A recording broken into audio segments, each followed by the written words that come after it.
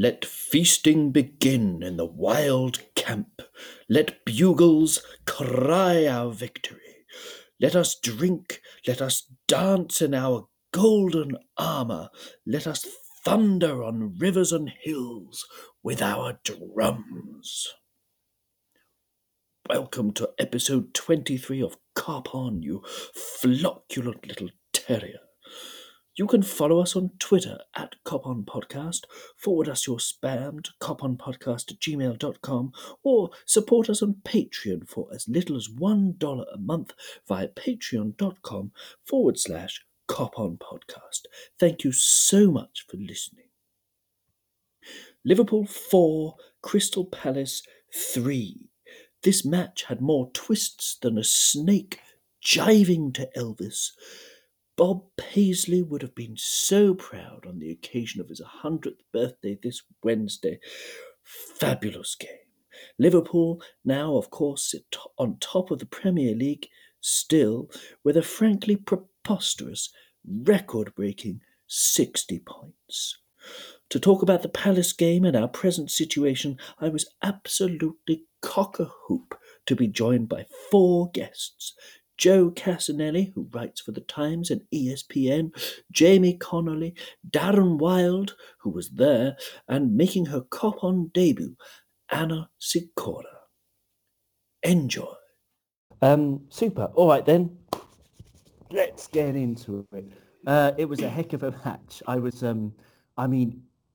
It was a brilliant match. It was the first time that Liverpool have won 4 consecutive Premier League games against Crystal Palace. We now have 60 points from 23 games, which is an all-time record, beating our previous best of 59, which was in 1893-94 and 1987-88, that great Beardsley, Barnes, Aldridge team. Wow, what a team we have.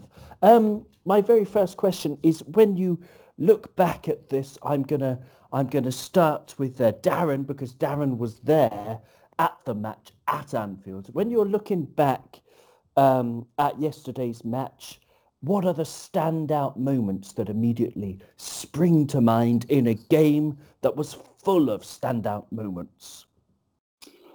So I think, first of all, I have to give credit to the Crystal Palace away fans. I mean, that was a standout moment. I've only heard Leeds be any louder and they never stopped. I mean, so credit to the fans. I think, secondly, due credit to Crystal Palace. They were hard to break down, and but I think that moving on to Liverpool.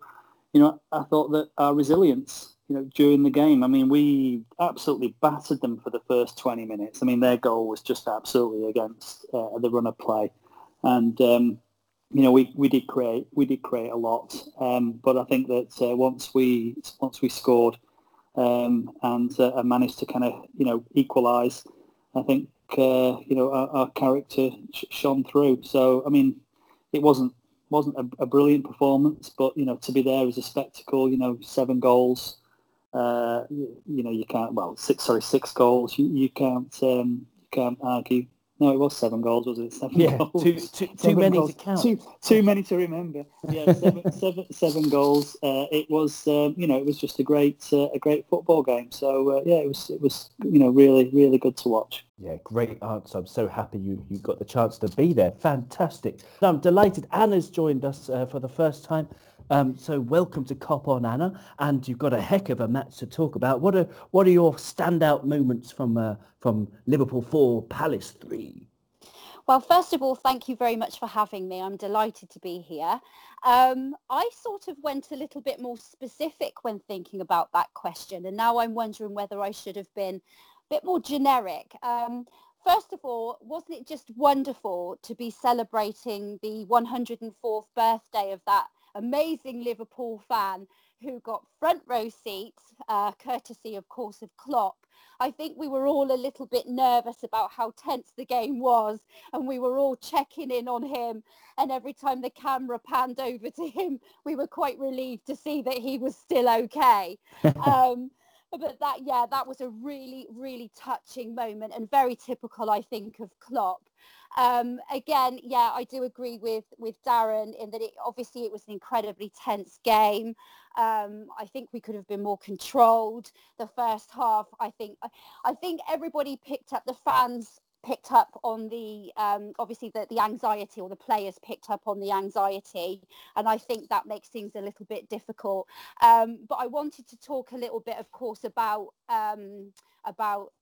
Salah's dive and Milner's red card, but would you prefer to go into that a little bit later on in the conversation? Ooh, there were two great moments, very important moments from that match. I think we will go into them a little bit later, but no, it's a lovely answer. I mean, that guy Bernard Sheridan was his name, wasn't it? And absolutely fantastic birthday present to see him there, and he got to meet Jurgen and Kenny Dalglish after the match as well, I saw, and it's absolutely super. And it's funny to think that it would have been Bob Paisley's birthday, of course, on Wednesday. He would have been 100, and that guy's older than Bob Paisley.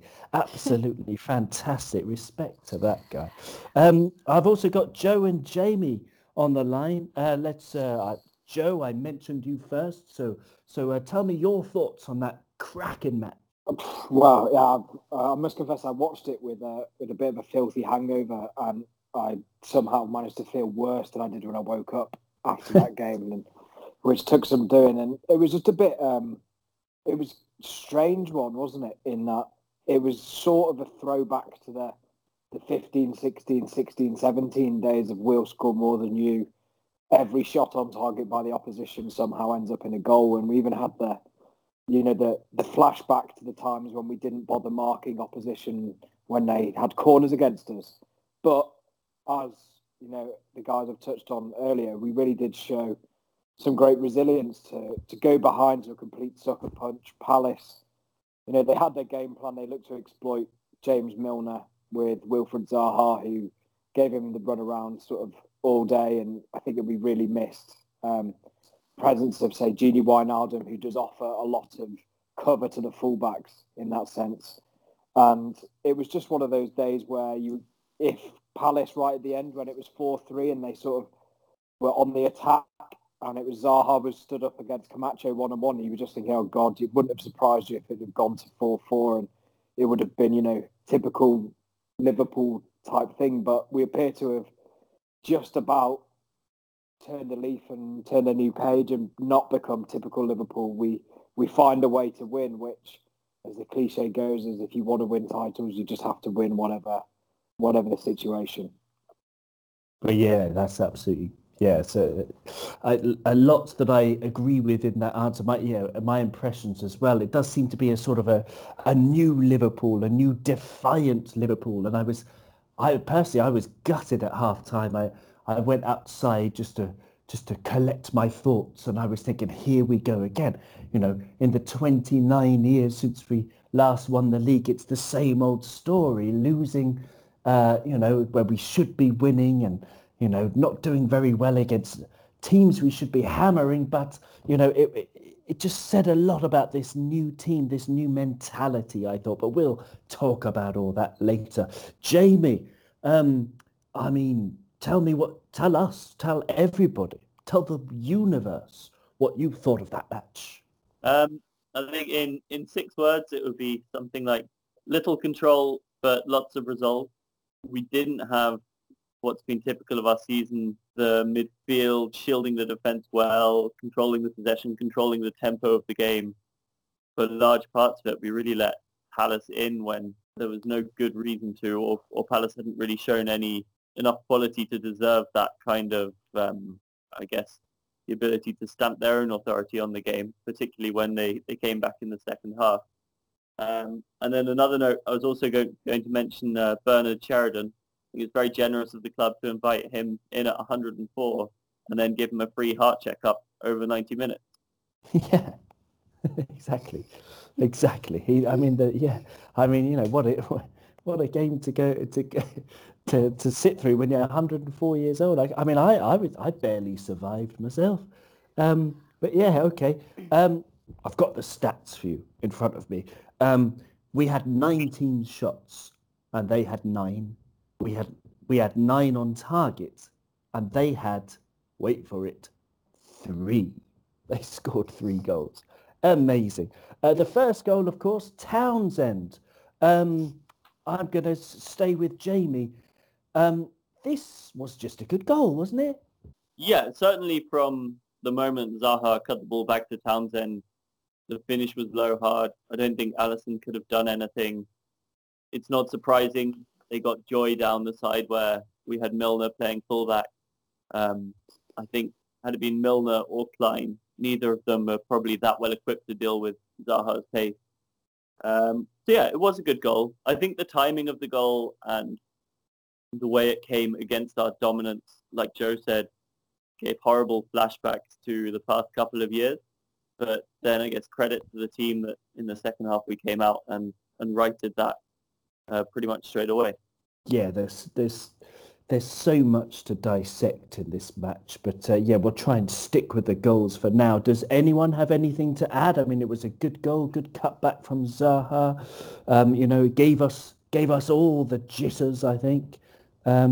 Anybody? I'll just throw it open. Yeah, I whoever. think we had we did initiate a bit of a sloppy press, and I do feel that my expectations of Alisson are so high at this point that I just assume that if it gets past Virgil van Dijk, Alisson will save the day, and that didn't happen, and I was admittedly profoundly disappointed when that goal went in. Yeah.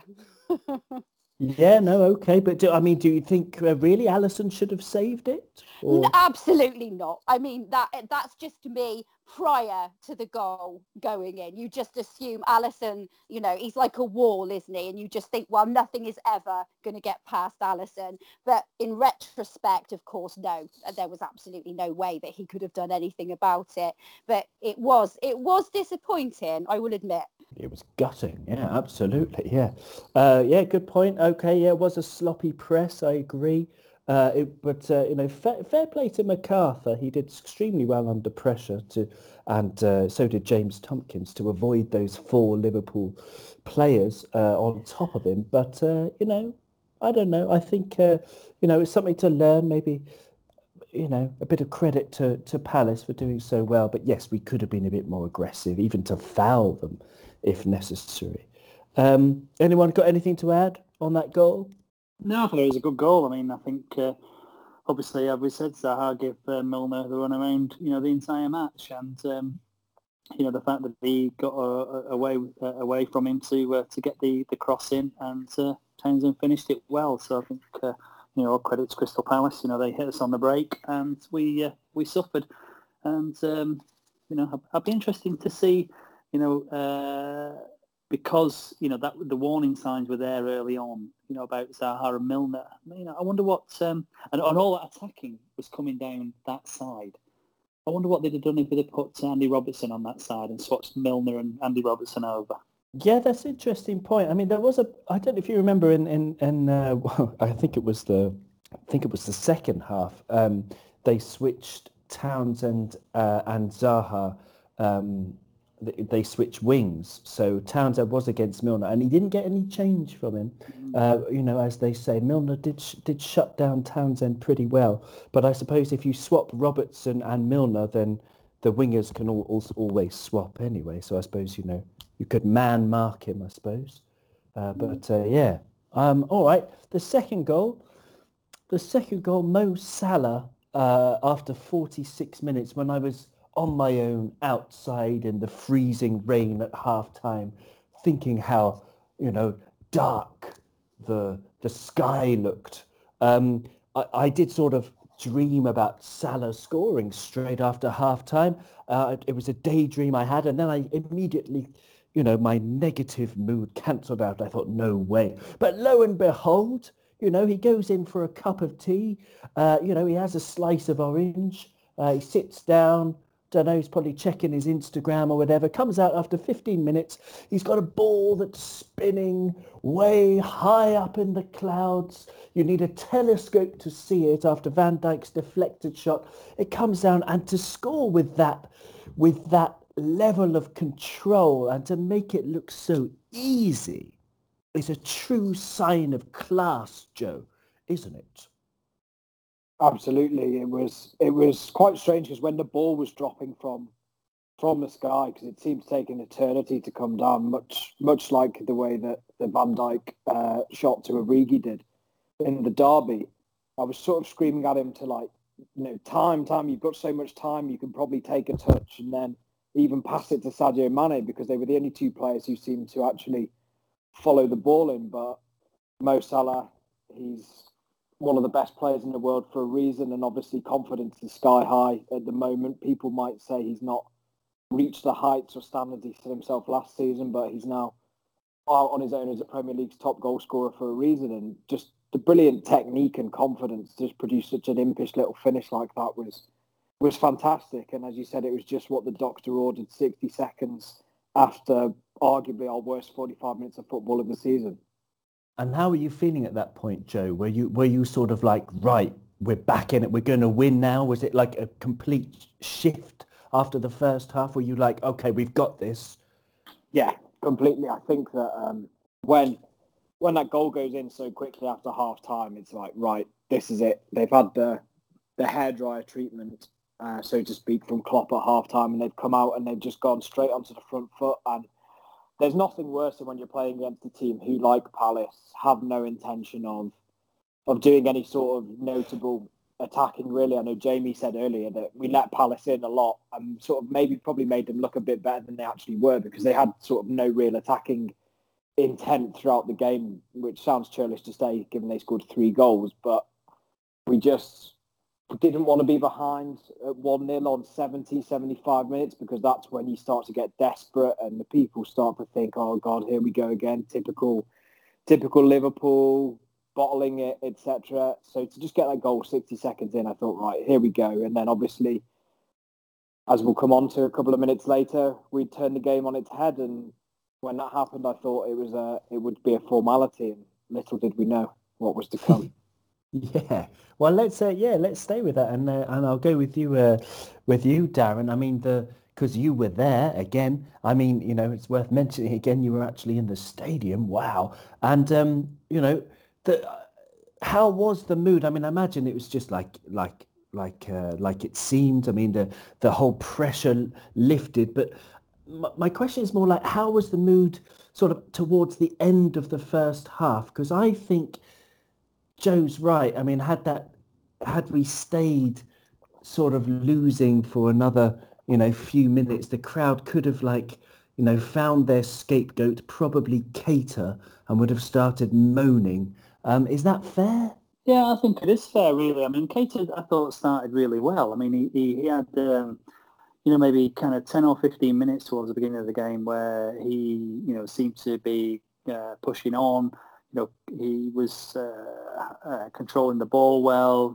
He went past a few players, and seemed to be, seemed to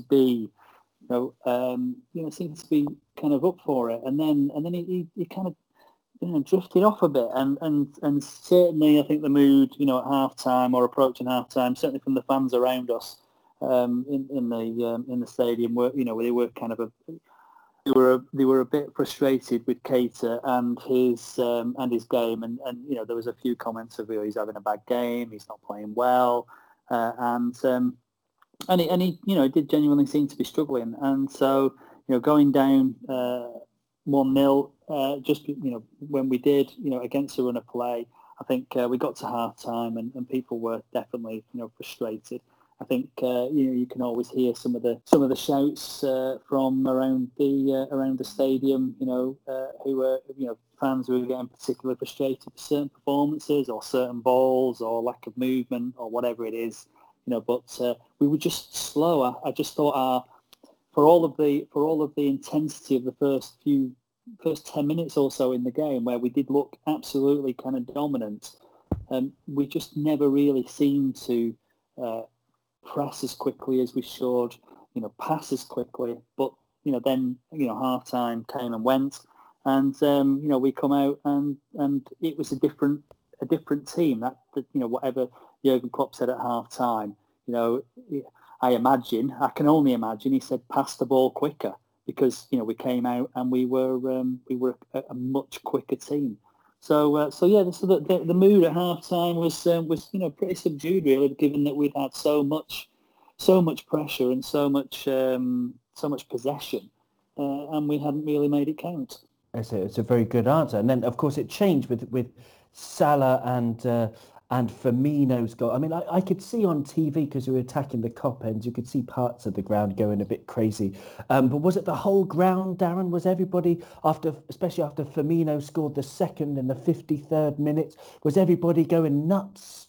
Yeah, I think that was it. We managed to score the first goal. I think that to equalise. The crowd picked up. We got louder.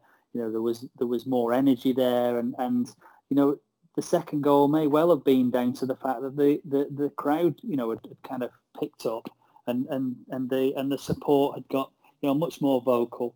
We were 2-1 up, and things were looking well, and then we switch off again. Yeah, totally. Yeah, we'll get to that one. But with Firmino's goal, it came in the 53rd minute with a deflection. I mean, was it lucky, Anna, or did we deserve it, or both? Well, I just wanted to go back a little bit there for a second and just say, from Darren's perspective, I think he does offer something a little different, because for us, of course, we don't get to pick up just on how difficult it is for the fans, how frustrating and how difficult that is for the players.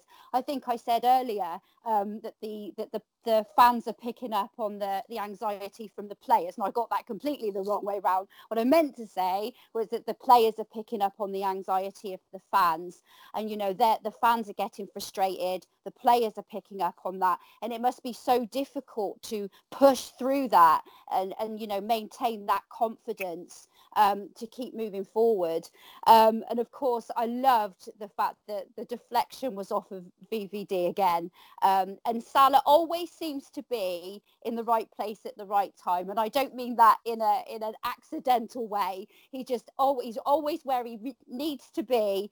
And it did remind me so much of that Origi goal. I always pronounce his name wrong, honestly. Origi, please correct me if I'm wrong. No, that's good. Origi, yeah. Origi, thank you. I will never get that right, no matter how much I'm corrected. And Virgil van Dijk was already on the coach home when the goal went in, and I think everybody went crazy.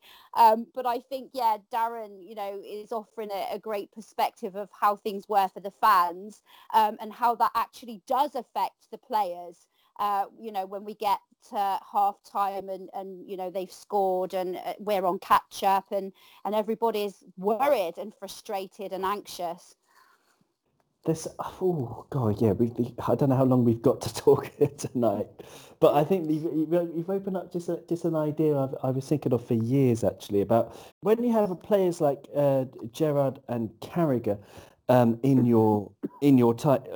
in your side. They're like local lads, aren't they? And they're like fans. Their mentality is like fans in many respects. And I just sort of wonder if an out-of-towner, if you take, for example, Fabinho, who's got a wonderful experience from France, and, just to have that sort of disconnect, not having grown up as a fan of Liverpool, just to be able to always keep his cool.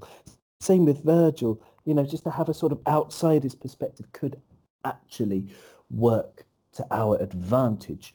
So Bobby Firmino, he was, I mean, a bit fortunate with the deflection that he got. What was your reaction, Jamie? Were you leaping around like a sort of drunkard if you steal a drunkard's last can of ale? I think that's pretty much exactly what happened. I think that lucky goals or deflected goals, or the first two goals we scored, generally seem to be a reward for aggressive teams. And we came out in the second half and we were really aggressive, and we hunted down those two goals.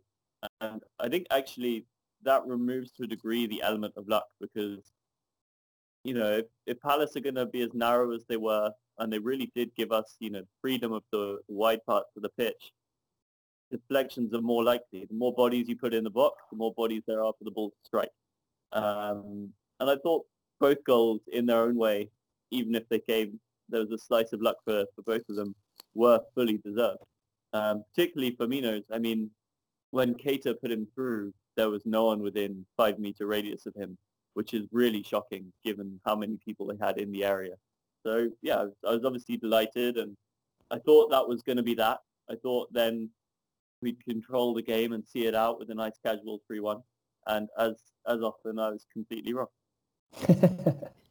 Absolutely, yeah, because then, yes, of course, Tompkins popped up. That was an extremely disappointing goal, regardless of the fact that Jordan Ayew was holding Virgil van Dijk down to stop Virgil from jumping and heading the ball, which I'm sure he would have done. So maybe VAR would have ruled that out. It should have done anyway, because it was a foul on Virgil. But even despite that, Joe, it was just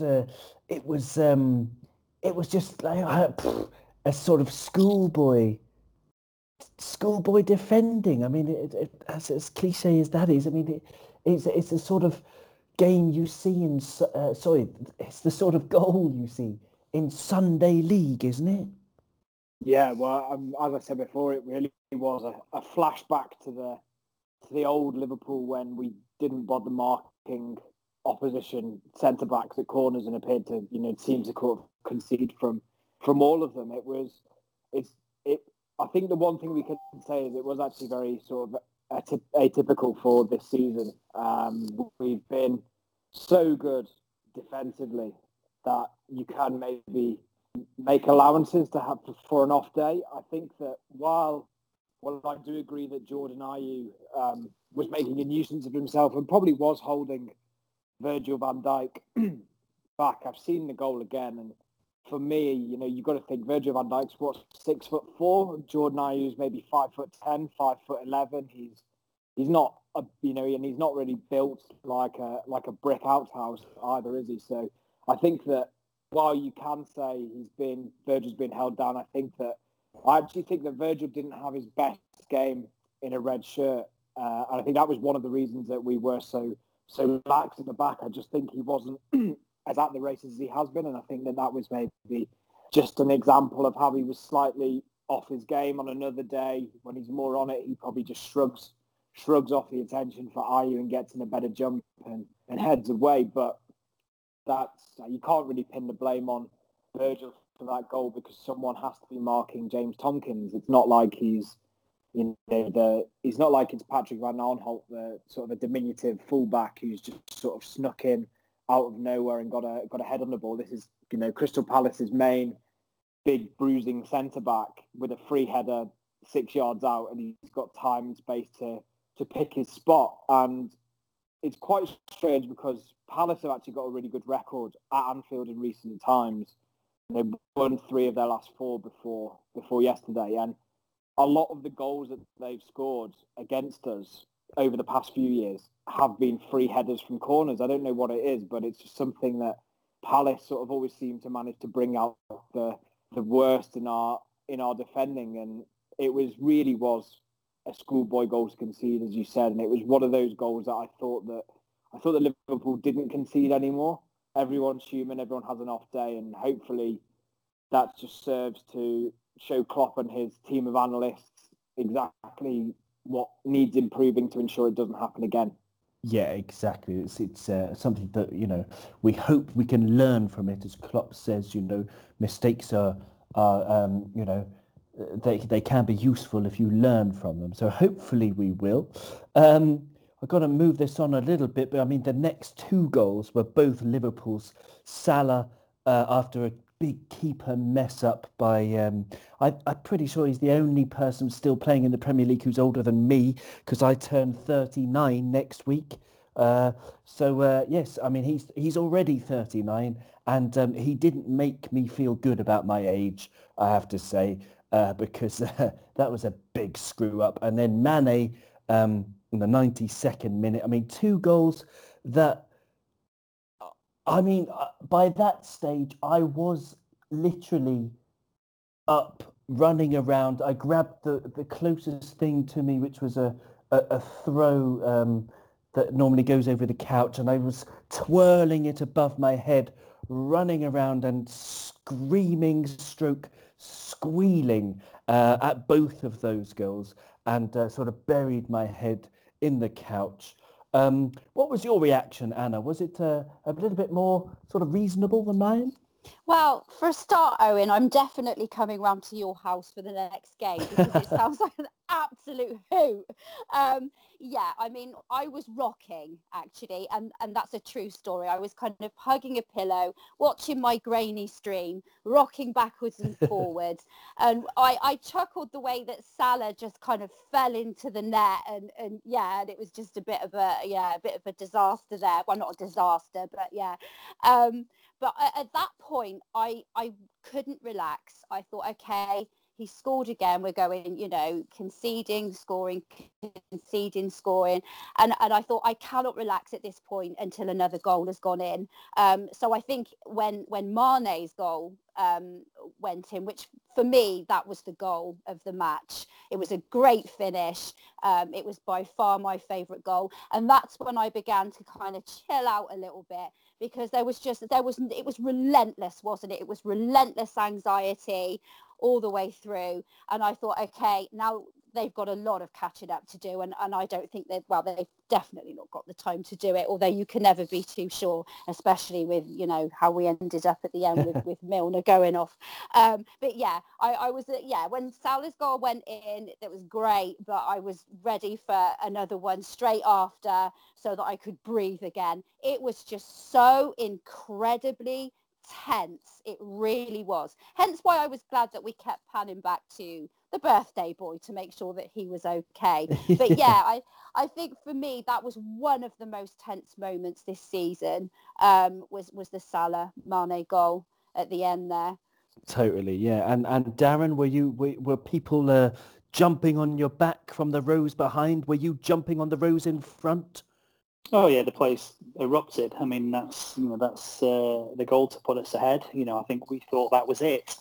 And it was tense. I think that again, genuinely, the only threat that was coming from Palace was down that down the side that Milner was on, and the fact that we were able to get ahead, and it felt like that was the winning goal. When the Mane goal goes in, you just think, well, that's there's no way, that's absolutely it. We are going to win this game, even though it was so late in the game. It still felt, because of the way the game had gone, that that they could possibly equalise. But yeah, the place, the raw, it was just, it was just out of body experience. It was fantastic. Brilliant, Alan. So it looked incredible on the screen. Well, once I'd calmed down enough on the replay, I saw it on the replay and everyone going crazy. It looked brilliant. Joe, that was the Mane goal, and then the Meyer goal, the Max Meyer goal after. I mean, the end of the match. How crazy were you going with your hangover? Well, yeah, as crazy as you can go with a hangover. I think that when the Mane goal went in, much like everyone, I think that the overwhelming sense was like, thank God for that. That's it. We've won. And I gave off a bit of a yelp, which I then regretted because my head was spinning and hurting a lot. But yeah, it was the Mane goal. Who knew that would turn out to be just quite so key as it did. And as we spoke about before with Alisson Becker, we've got such high expectations of him. I don't think it's out of order to suggest that he probably should have saved the Max Meyer goal and saved us all a little bit of a heart attack, because I think that if that goes in with Mignolet in goal, getting such a big hand to it, we're all up in arms of, God, typical Mignolet, couldn't save a Word document, let alone a football. And it's just, and it was just one of those, when Meyer's goal went in, you were just like, oh God, that's the second goal in injury time. There's going to be at least another 90 seconds or so to play. We've had Milner sent off, Fabinho's limped off injured. and we've got Rafa Camacho playing at right back and Wilfred Zaha licking his lips for the next minute or so to run at him, and it was all a bit unnecessary, I thought, in the end. And I actually think that, just talking on the Maya goal, having seen that back today, I think that is where we noticed the absence of Fabinho, because he'd gone off injured a couple of minutes before that, hadn't he, for Adam Lallana? Yes. And it left just Henderson as the only sort of sitting midfielder in front of the back four under a late siege from Palace. And I also thought that Henderson played quite advanced yesterday, which I'm more in favour of him doing because I think he does better work there. But then he was then having to play in the defensive role. And if you look at the positionings of the goal, the Maya goal itself comes from Mane losing possession in the middle of the park, and Lallana is basically stood, quite close to Mane, and he goes out to press the ball. But then if you look at where the ball falls to Maya, he's right on the edge of the box where you would be expecting your defensive midfielders to sort of be there to mop the ball up. So it was just, in general, it wasn't great play from us. It was sloppy from Mane to get dispossessed. Matip could maybe do better in the battle against Wickham.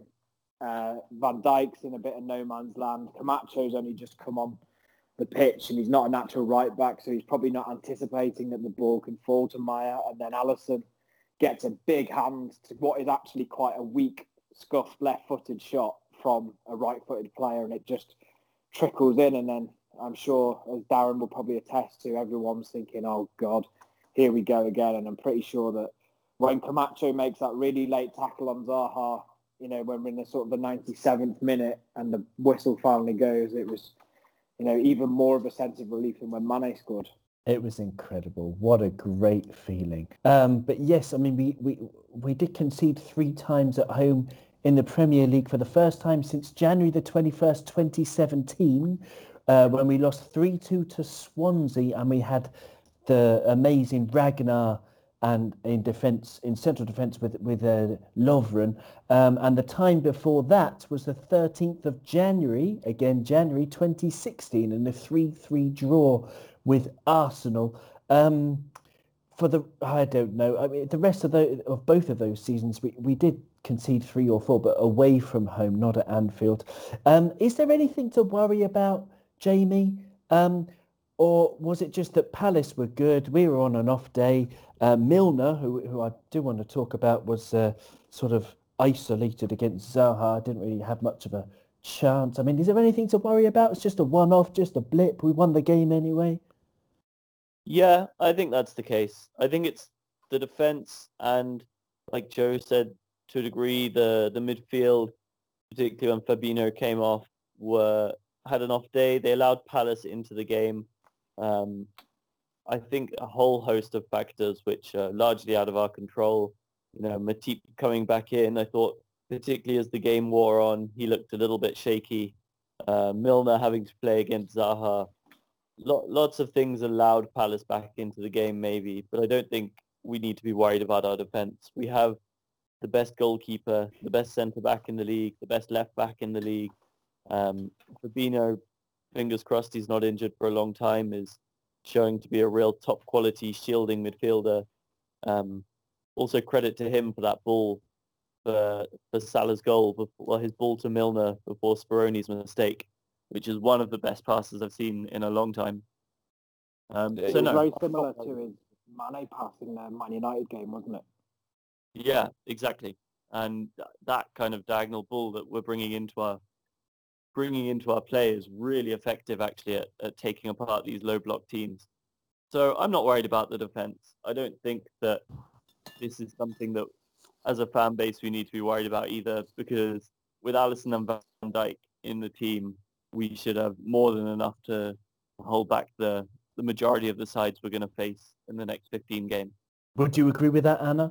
Yeah, I do think that Palace did play a lot better against Liverpool yesterday than they did City, if I'm completely honest. I think that, with Palace, they do have individual fantastic players. So, you know, it is that they are a good side. You know, they are. I think one of the biggest mistakes that Liverpool can make, or any team can make, is to underestimate their opponents. And I think Liverpool have had such a lot of positive feedback, which is fantastic. But you can also be overconfident. And I think if you go in thinking, you know, this is easy, we're going to win this, it's just Palace. And I'm not suggesting that they did, but there, you know, a little bit of that was floating around. And I think not everybody agrees with me on this one, because I think most people would have liked to have seen a 4-0 win. But I think it did us a bit of a favour, because I think it's, you know, made us realise that we do have to keep improving. And we do, you know, we've got somewhere to go. We've got something to work towards. We do need more control. And there are things to discuss. And yeah, I mean, I think it is finding that balance, isn't it, between confidence and overconfidence. And I think it taught us a bit of a lesson that we needed to wake up a little bit yesterday. But just as has been said, I'm not worried about our defence. I mean, how can we be worried about our defence when we've got VVD? I mean, that's just ridiculous all round, isn't it? Well, okay, yeah. I mean, I do understand where you're coming from, although I thought there was something maybe Joe, you would disagree with me on this. I don't know, because there was something tactical about yesterday. We talked already, as you said. I mean, it's reminded you very much, me too, of 13-14 and our sort of gung-ho style. But to leave James Milner alone with Zaha, I mean, he got a red card yesterday. His red card before that was also against Palace and also against Zaha back in 2016. That was the only other time he's been sent off for us. And so I thought it was a bit cruel to leave him alone with Zaha.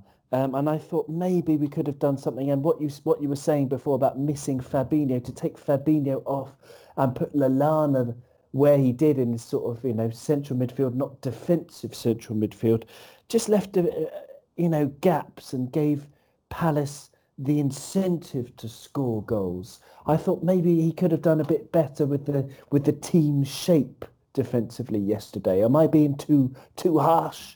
I actually completely agree with you in that. It just seemed in a way that Palace didn't have to actually do all that much to have quite a bit of joy against us, which was one of the things that most frustrated me. We spoke before about how their first goal came from, I think, if you actually watch their first goal back, James McArthur, who, while a good, honest pro, he's not exactly someone that you'd have up there as, you know, first on your list if you were looking to sign a central midfielder for one of the top clubs in the league. And he just dances around a press of 6 Liverpool players are all completely out of position and pressing him, especially, you're looking at Henderson and Fabinho are the two most guilty in that press. You can understand if the front three want to press him and Keita, who's also playing in an advanced position, but Henderson and Fabinho get caught out a bit, and that leaves us completely exposed, and they get the ball to Zaha one-on-one with Milner, and then we didn't really seem to heed that warning either, I didn't think. I think that we missed Wijnaldum's presence greatly in the middle of the park, because he is very much the kind of guy who a lot of people might criticise because he doesn't do flashy things, but he's always in the right place at the right time to break up play. And I don't think that in Henderson and Fabinho, they're different types of central defensive midfielders, each with their own qualities. But I think that Wijnaldum's covering for the fullbacks is something that is greatly missed. I think that we could have offered Milner a bit more protection. I actually think that when Shaqiri came on, his greatest contribution to the game was actually he basically went and played in about 10 yards in front of James Milner. He didn't really do all that much attacking. He just played as a nominal right-sided midfielder and looks to help Millie out. And, it worked to a little extent, although I think that Palace, they obviously scored from down Milner's side, and then they got the corner for their second goal from down Milner's side. And then the third goal, I think, probably comes as a fact that we're playing with 10 men and without, say, Fabinho in there. But I think we also need to bear in mind our personnel issue, in that the only change Klopp could realistically make when Fabinho limped off, because it wasn't a tactical decision, I don't think. I think that Fabinho did genuinely have an injury, which meant he had to come off. He couldn't remain on the pitch. And you're looking at who we've got on the bench there, and the only actual viable option you would say is Adam Lallana. The only thing is he's not a defensive midfielder, and therefore leaves us short in numbers for playing a 4-2-3-1 setup like we did. So I think there's lots to learn from, and it's one of them where yesterday our quality and class just shone through a bit more than Palace's. But I do think that there's tactical work to be done, because if teams look at that, and depending on how long Trent and to a lesser extent Joe Gomez are out for in the right back slot, there's places they can target us, and I think that we may need to tweak a couple of things position wise moving forwards. But that's just my opinion, and I on this one completely agree with you, Owen. Although I'm ready to be told I'm wrong. Well, is he wrong, Anna? Are we wrong? Well, no, actually, I mean, Joe has just very articulately outlined more or less verbatim what I was about to say. I mean, we were talking about, is there a problem defensively? And we were so down defensively yesterday, being, Fabinho being replaced by Lallana, Matip's first game back after injury, poor Fab limping off. I mean, that was a sight to see, wasn't it? And we didn't have a lot of options. And yes, they played tactically. Milner he didn't stand a chance, did he really? They knew exactly what they were doing. They went for Milner, surrounded Milner. And I wasn't really sure what else we could have done. I've often, thought about squad depth and wondered what we could do and what we could change, but I feel like we did the best with the resources that we had, and the fact that we still won despite all of those handicaps, I think that speaks volumes, to be honest. And I think that's why I'm not really worried moving forward, and I'm not worried about Leicester, because I think we did have a lot to contend with and we still won. And that's really the writing on the wall, isn't it? That's an excellent answer. Jamie, what do you think? Yeah, I largely agree with all of you on this. I mean, perhaps we could have given more protection to Milner, and I do definitely agree with Joe that the way we set up allowed Crystal Palace attack us without necessarily having to try that hard. The big question is going to be when we get Gomez and Trent back, particularly with Milner missing now through suspension. Because we are probably looking a little light in defence, although there's not a lot we can do about it with 3 first team, if you include Lovren, defenders out at the moment. But no, as I said earlier, I'm not particularly worried about the defence. I think it was a bad day, and maybe this is one where the management team holds their hand up and says, we got it slightly wrong. We gave Palace, we left the door slightly ajar for Palace, and they took their chance. But I'm not overly concerned. Brilliant. Okay. So, well, let's move on then. General Liverpool news. Buvac has gone. Have you heard about that? Zeljko Buvac, apparently, I read just today, a couple of hours ago, that he's actually officially left Liverpool. I don't have much to say about it. I think, obviously, appreciate what he did for us last season, and it also throws into, from my mind, the biggest thing it throws into doubt is Raphael Honigstein's excellent book about Jurgen Klopp, in which Buvac was sort of mentioned as the sort of inseparable and to Jurgen Klopp and someone who's like the brains of the organisation. I mean, that sort of proved to be wrong this season. We're not going to miss him, are we, Jamie? It's it's all right. So goodbye, thanks for all the fun, kind of thing. Yeah, I mean, we've had a great start to the season. Perhaps some sort of brain transplant with Pep Linders has taken place. But that Buvac wasn't coming back. I guess it was legal, contractual, or whatever, which delayed this news coming out. But good luck to him. He, did a good job for us while he was here, and it's kind of sad in some ways. It was he left in such a mysterious, kind of uncertain circumstance, but I'm sure he'll have a good career wherever he ends up. Yeah, good. All right. Well, I'm going to stay with you, Jamie, and I'm going to talk about happier news because since the last episode of Cop On, Trent and Robbo have both signed new deals. We've got so many great players on deals until 2023, 2024. Now, I mean, this team, I mean, with football, it's looking great at the moment, and on paper, you would think this squad can stay together and grow together and, you know, for the next 3-4 years, and we can watch this team develop.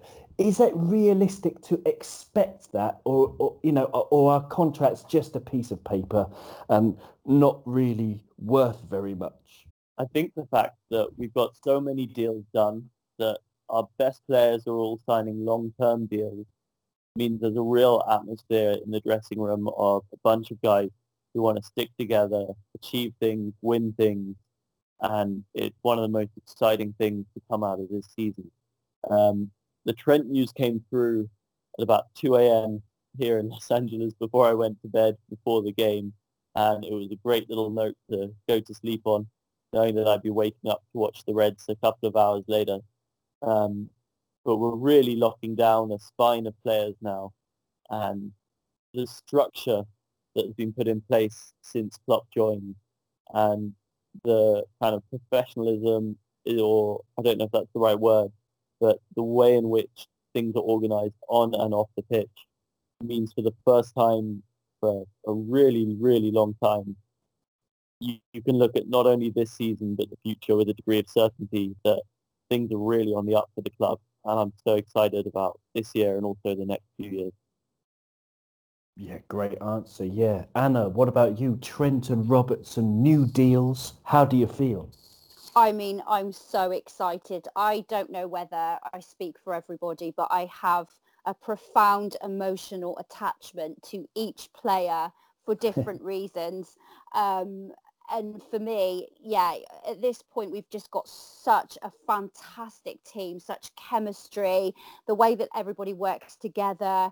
And yeah, when you that question mark for a time that hung over Mane, that really affected me. I found it so difficult watching him play. I was concerned about whether he was doing his best. You know, was he putting his everything into it? Was his mind somewhere else like Klein? I know we haven't really touched on that. But that always worries me when a player doesn't want to be there and you just feel like, you know, are they really giving it their best when their mindset is somewhere else? And I think everybody wants to be in Liverpool. These players, they want to be here. We know Virgil van Dijk wants to be in Liverpool. We know he turned down other really fantastic teams. There was a question mark hanging over that, and we were all having a complete nervous breakdown when we were trying to sign, obviously, Virgil. That was just horrific. I think I can remember my brother needed a day off work when that fell through because it was just heartbreaking. I mean, that's a true story. But yeah, I think yeah, that we do have a real emotional attachment to these players. So when they sign for the next 20 million years, it is just like, yay, you know, this is fantastic, because we don't need to worry about them flitting off somewhere else, or do we? I think that they're here because they really want to be, and I think that they're as excited to be with Liverpool as we are to have them with us. That's an excellent answer. But Joe,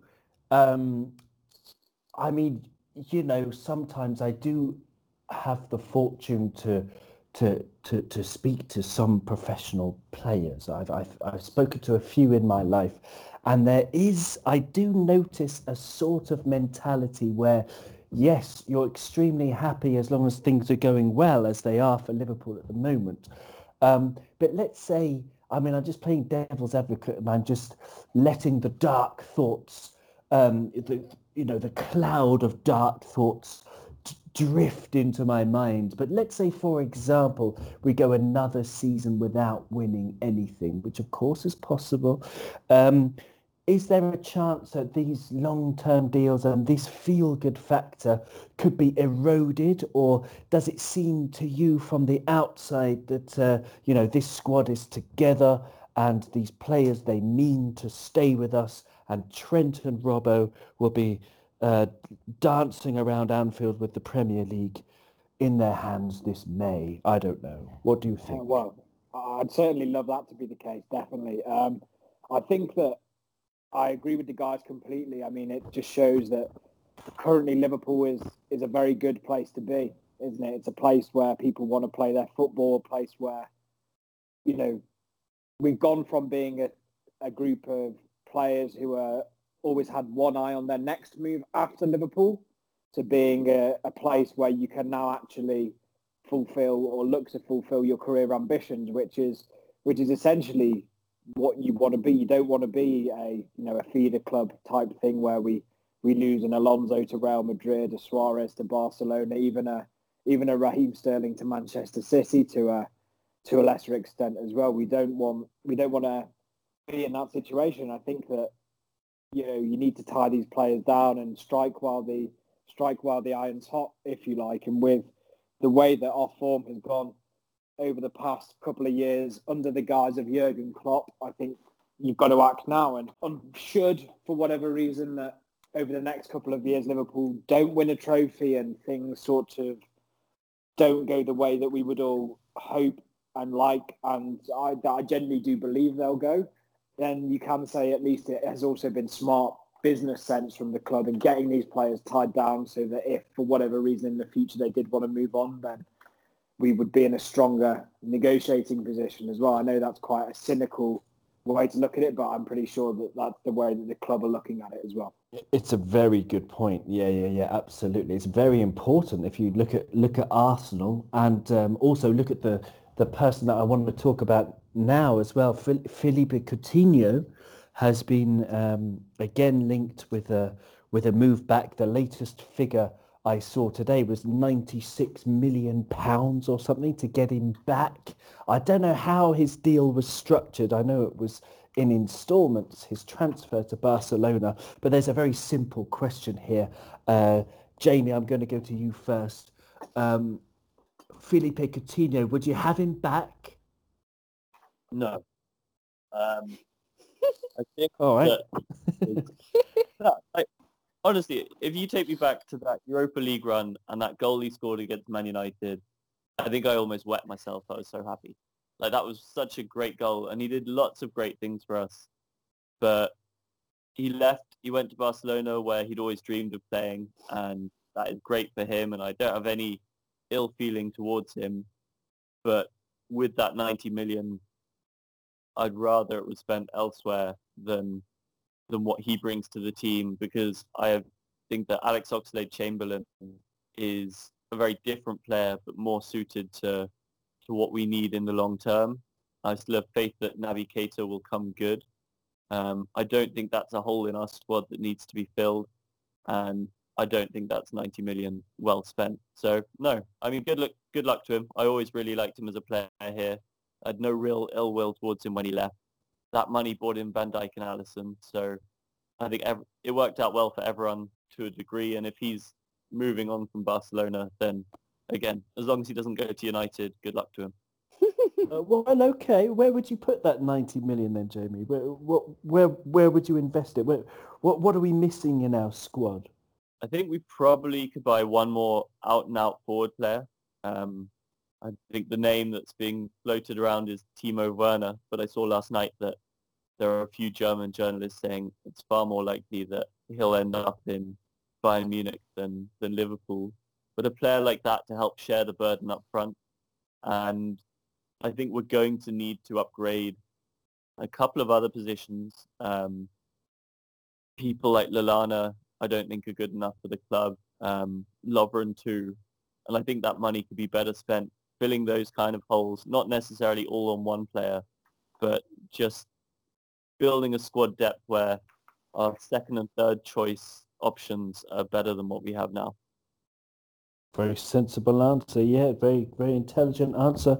Anna, would you take him back, Phil?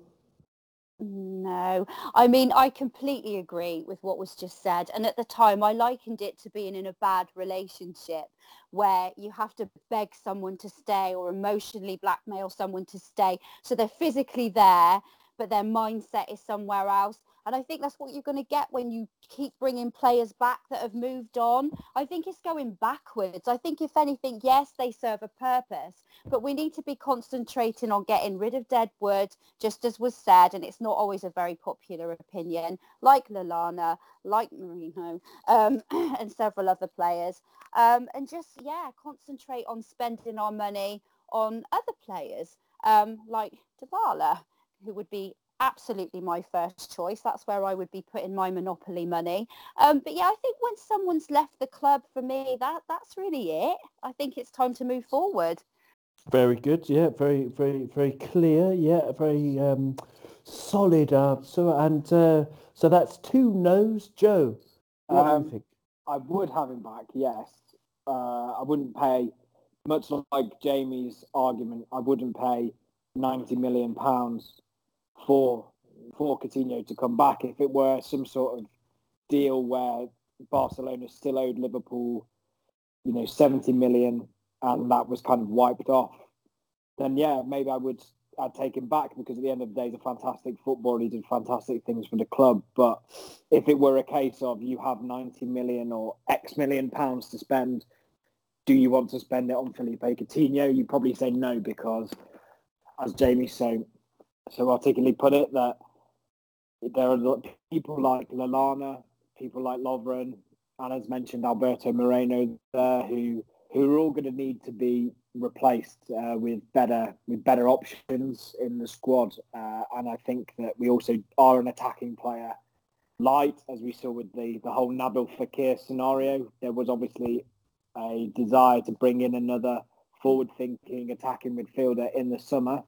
So I think that we will be looking to do that, and with £90 million, you can do it.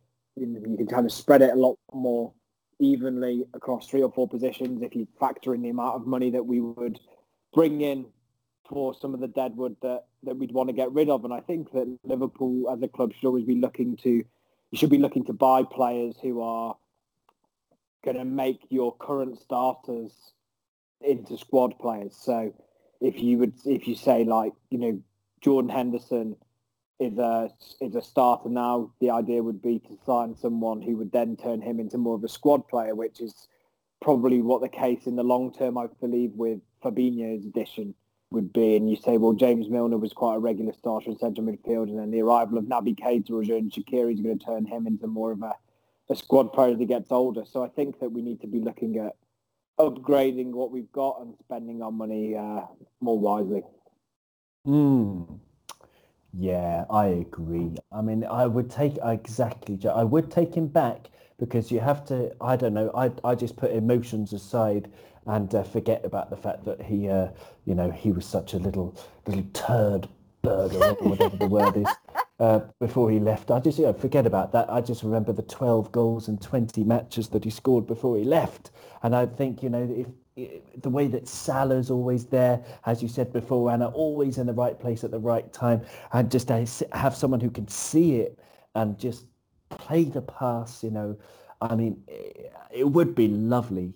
But yes, I think we have bigger problems. I agree with you. Moreno, Lallana, these players need to be upgraded. And if we can, and even at centre back, I mean, 3 of our first choice centre backs being, injured in the last month, then being Gomez, Lovren and Matip. I don't think that's bad luck. I mean, I was talking to somebody about Lovren the other day, who was saying when he played at Lyon in France all those years ago, before he went to Southampton, he had problems with his fitness, and he still does. And it's like, it's unfortunate. It's like Henderson, for example. Some players, their bodies aren't as strong as someone like Sadio Mane, Luis Suarez, these kind of people. So yes, I think in defence, Joe Gomez has been unlucky with injuries, but I think Matip as well. I think it's a good central defender who can also play left back would be my first choice. The next game is Leicester. They lost yesterday. It was heartbreaking for them. I watched it. It was a heck of a football match. Absolutely brilliant. They lost away to Wolves at the last minute. in their last few matches, I mean, they did brilliantly just before Christmas. They beat Chelsea 1-0 away, which is bad for us, seeing as they're coming to Anfield next. And then they beat Man City on Boxing Day at home 2-1, which was stupendous result for us. But then since then, they lost at home to Cardiff 1-0. They beat the Ev away 1-0, but that's not hard. They lost to Newport County away 2-1 in the FA Cup, obviously. And they lost to Southampton at home 2-1. Even though Southampton were down to 10 men for 45 minutes. But then, and then yesterday, of course, they lost away to Wolves 4-3.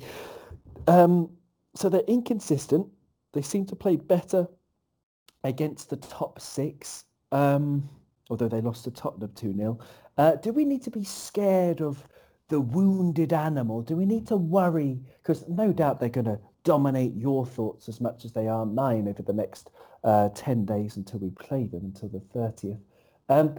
Do we need to worry about them, Joe? Yes, in the sense that I think that with only 15 games to go this season, you need to worry about every opponent. I also think this might be the first game in a while that we play after Manchester City have played. So I think they play on the Tuesday night and we play on the Wednesday. So the pressure will be on us to deliver and ensure that their gap goes back out to 4 points if they get it down to just one. So I think that Leicester are a team who they've caused us a few problems down the years. We've had a couple of dodgy results against them, most notably more away from home than at home. But, Jamie Vardy's a player who's going to cause us trouble on the counter-attack with his pace. He's got a great record against the top six clubs. If you look at how he matches up against them, he scores a lot against them. He's a very clever player as well. I think if he were foreign, he would get a lot more criticism for diving, much like our own Mohamed Salah does. But he's as he's English, he's probably would be described by pundits as cute and clever and intelligent in the way he leaves a leg dangling rather than a cheating diver. But he's someone who will look to do that. He'll look to play on the edges. Given I can remember when we played Leicester, I think it was last season away, and it was a balmy 3-2 game in which Mignolet gave away a ridiculous penalty, but then went on to save it. And that day, Vardy caused us all sorts of problems. He ran Joel Matip absolutely ragged. He gave Lovren a headache as well. And it was just one of those days where you just think, oh God, this guy, if he's on it, then you got to be careful. But now we've got VVD back. The only thing that I would say we've got to be careful with is when we beat them earlier this season away, we went 2-0 up. It was all very easy. And then all of a sudden they got a goal out of nothing from the Alisson mistake, and they started dominating the game and especially started overrunning us in midfield, because I think it was the in inverted commas tried and trusted midfield three of Milner, Henderson, Wijnaldum who started that day, and they got run a bit ragged by Wilfred Ndidi, Daniel Amati and James Maddison. So I think that we just need to be we can be optimistic. Of course, they're in rotten form. I think they've lost 4 of their last 5 games. So hopefully they don't sack Claude Puel before their Anfield visit, because the last thing you want is a new manager bounce. Good point. Good point. What are your thoughts on Leicester, Anna? I can't believe we forgot to discuss Mo Salah's dive, not dive. Oh yeah, let's do that. We forgot that one, didn't we? So much to talk about. Yes. Well, for me, yes, it was definitely. Initially, I thought absolutely definitely no way. What? Because, sorry. It was definitely a. I don't want to use the word dive. I think that's the problem. I want to find a better word. What concerns me, it was a dive. There was contact, obviously, soft contact. Hang on. No, I'm sorry. I'm going to interrupt you, because when you say contact, where? Right. By his foot or with his arm? Well, for me, what I noticed watching the game initially on the grainy stream was I obviously saw the contact with the foot on the shin. and there was a latency period, and obviously he fell. It was a little bit ham silent movie acting for me. Don't shoot me for that one. But I did have to watch it a few times before I came to that conclusion. It certainly wasn't something I noticed straight away. But I think it's important because Mo Salah is such a fantastic, skilled player, and I would hate for us to be distracted by him getting, and we've already heard him called the one season wonder. We've proved that wrong. And farcical, but I would hate for him to now, get a name for himself as being the one that dives, because that would be such a distraction from what a truly skilled player he is. He's top 5 as far as I'm concerned, and that worries me. And of course, the opposition fans are looking for any excuse already to justify our win, and I'm touching wood everywhere for that. And yeah, I would hate for that to become an issue. Yeah, I don't know what you guys think about the dive. Oh, I've got tons to say on it, but I'll let someone else go in first. Jamie, what do you think?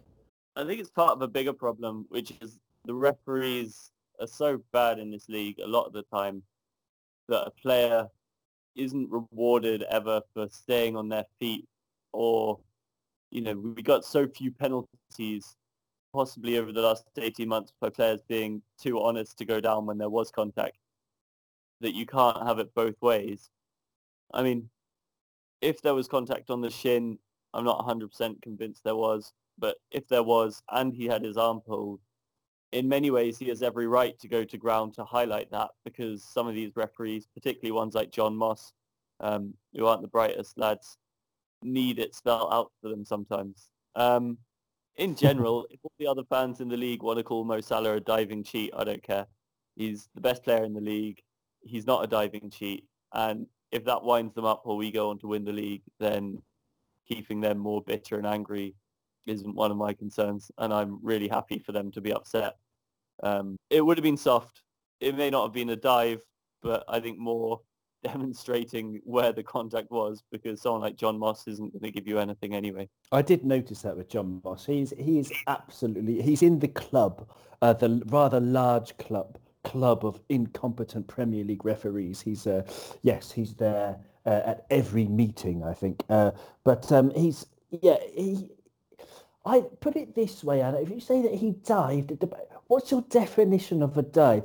Because for me, a dive would be like when there's no contact, which Mohamed Salah has done, but so have a million other players in the Premier League over the years, and there are many in like Harry Kane springs to mind for this season, and Sterling against Shakhtar Donetsk. Every club has them. But do you mean when there's no contact at all, or do you mean he's exaggerating the contact? Well, yeah, I mean, the first name that springs to mind is Suarez with me. And when you said that earlier, I thought, yeah, we didn't discuss Salah. Yeah, I mean, obviously, it is a contentious issue, isn't it? And I think for me, obviously, when you stay on your feet, you're not going to be awarded a penalty. And at the end of the day, we want to win a game. And if they feel contact, I can understand taking action on that. I mean, I probably would. But yeah, I mean, I think for me, it's the latency period between the contact and him falling on the floor. And of course, the way that he falls on the floor. Yeah, I mean, it's difficult, isn't it? Because you don't know for sure, but it is pretty, when you watch it over and over again, you can see that, yes, there is contact. And in fact, it looks as though somebody gives him, I can't remember which player it is off the top of my head, but somebody gives him a swift kick while he's down. So it does look like a penalty.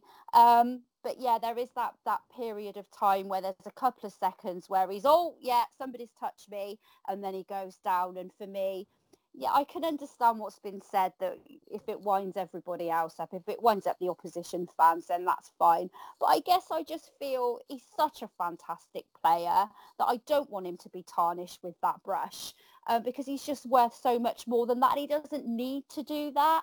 And yeah, that's pretty much my stance on it. Oh, okay, fair enough. What do you think, Joe? Well, yeah, first of all, I agree with the guys in that if Salah going down, getting penalties, winds opposition fans up, then all the better. I think a telling thing is that before this, the last 4 or 5 times he's gone down in the box, he's actually, they've been giving us penalties because he's just been completely wiped out, and they have been fouls. One of the issues, and I don't really understand where it's come. Well, I can understand where it's come from, because I think that there's this whole.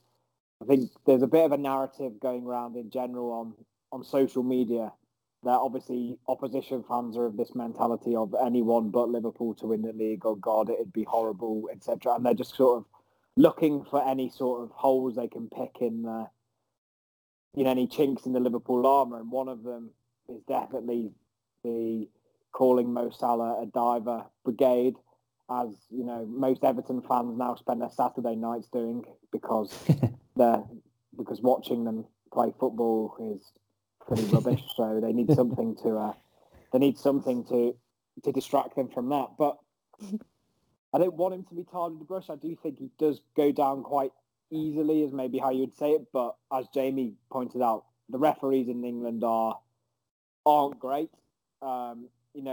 There's a real lack of consistency in decision making. We saw that when Vincent Kompany got away with the lunge on Salah in the Man City game. He only got a yellow card, and the whole thing with the pundits like, oh well, he's a good lad, he's a great captain, he's been unlucky with injuries, he doesn't try and hurt him. Well, it's irrelevant, isn't it? If Mo Salah doesn't take evasive action there, his leg probably gets snapped in half. But because he takes evasive action, it's not a red card.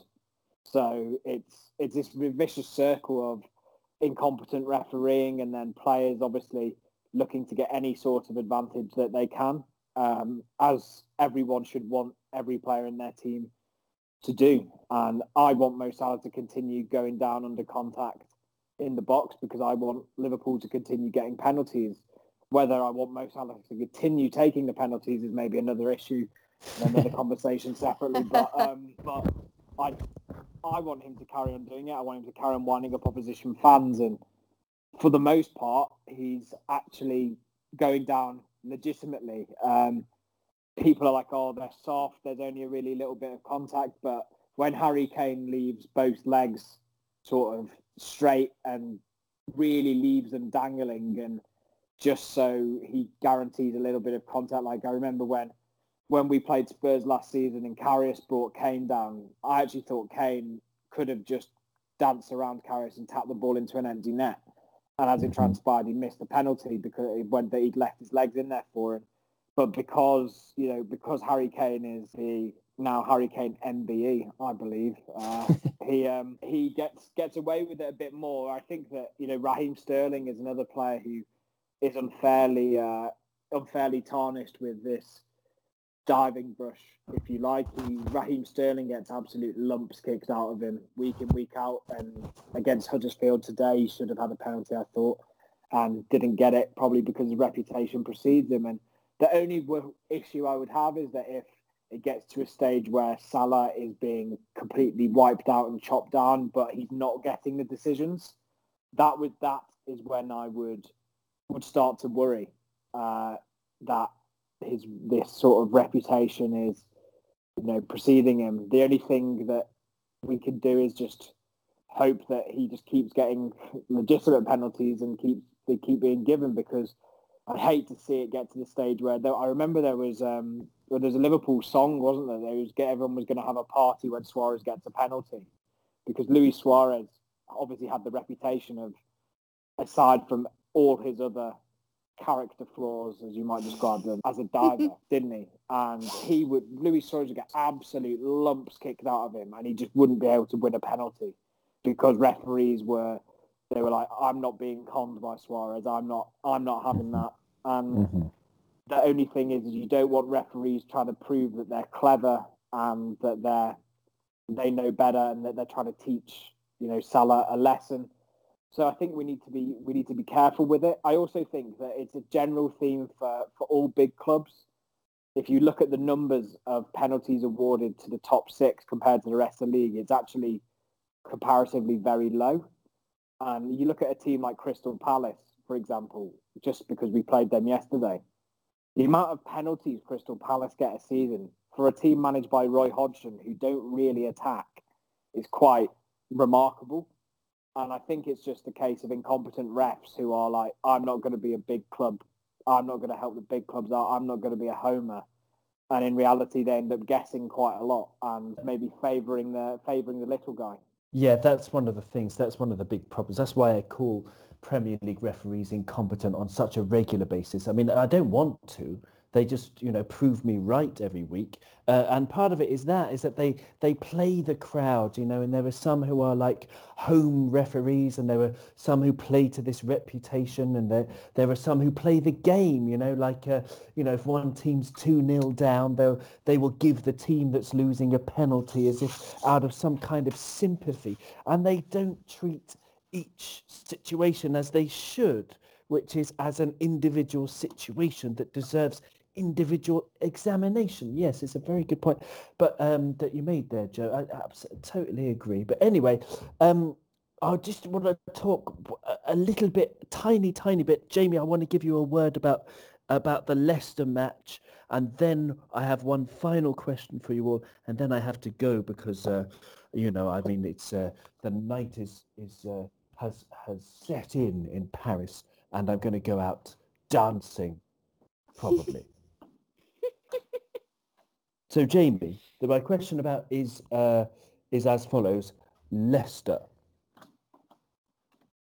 Is that a question in and itself? That's it. Yes, that's it. Yeah. Right. I think it'll depend who comes back fully fit from this trip to Dubai. If Trent, Ginny, and Fabinho are all fine, I have absolutely no worries at all. If we're going to be without those four plus Milner and have Vardy running at us and Maddison picking out those passes, I think it's going to be it could be slightly trickier for us.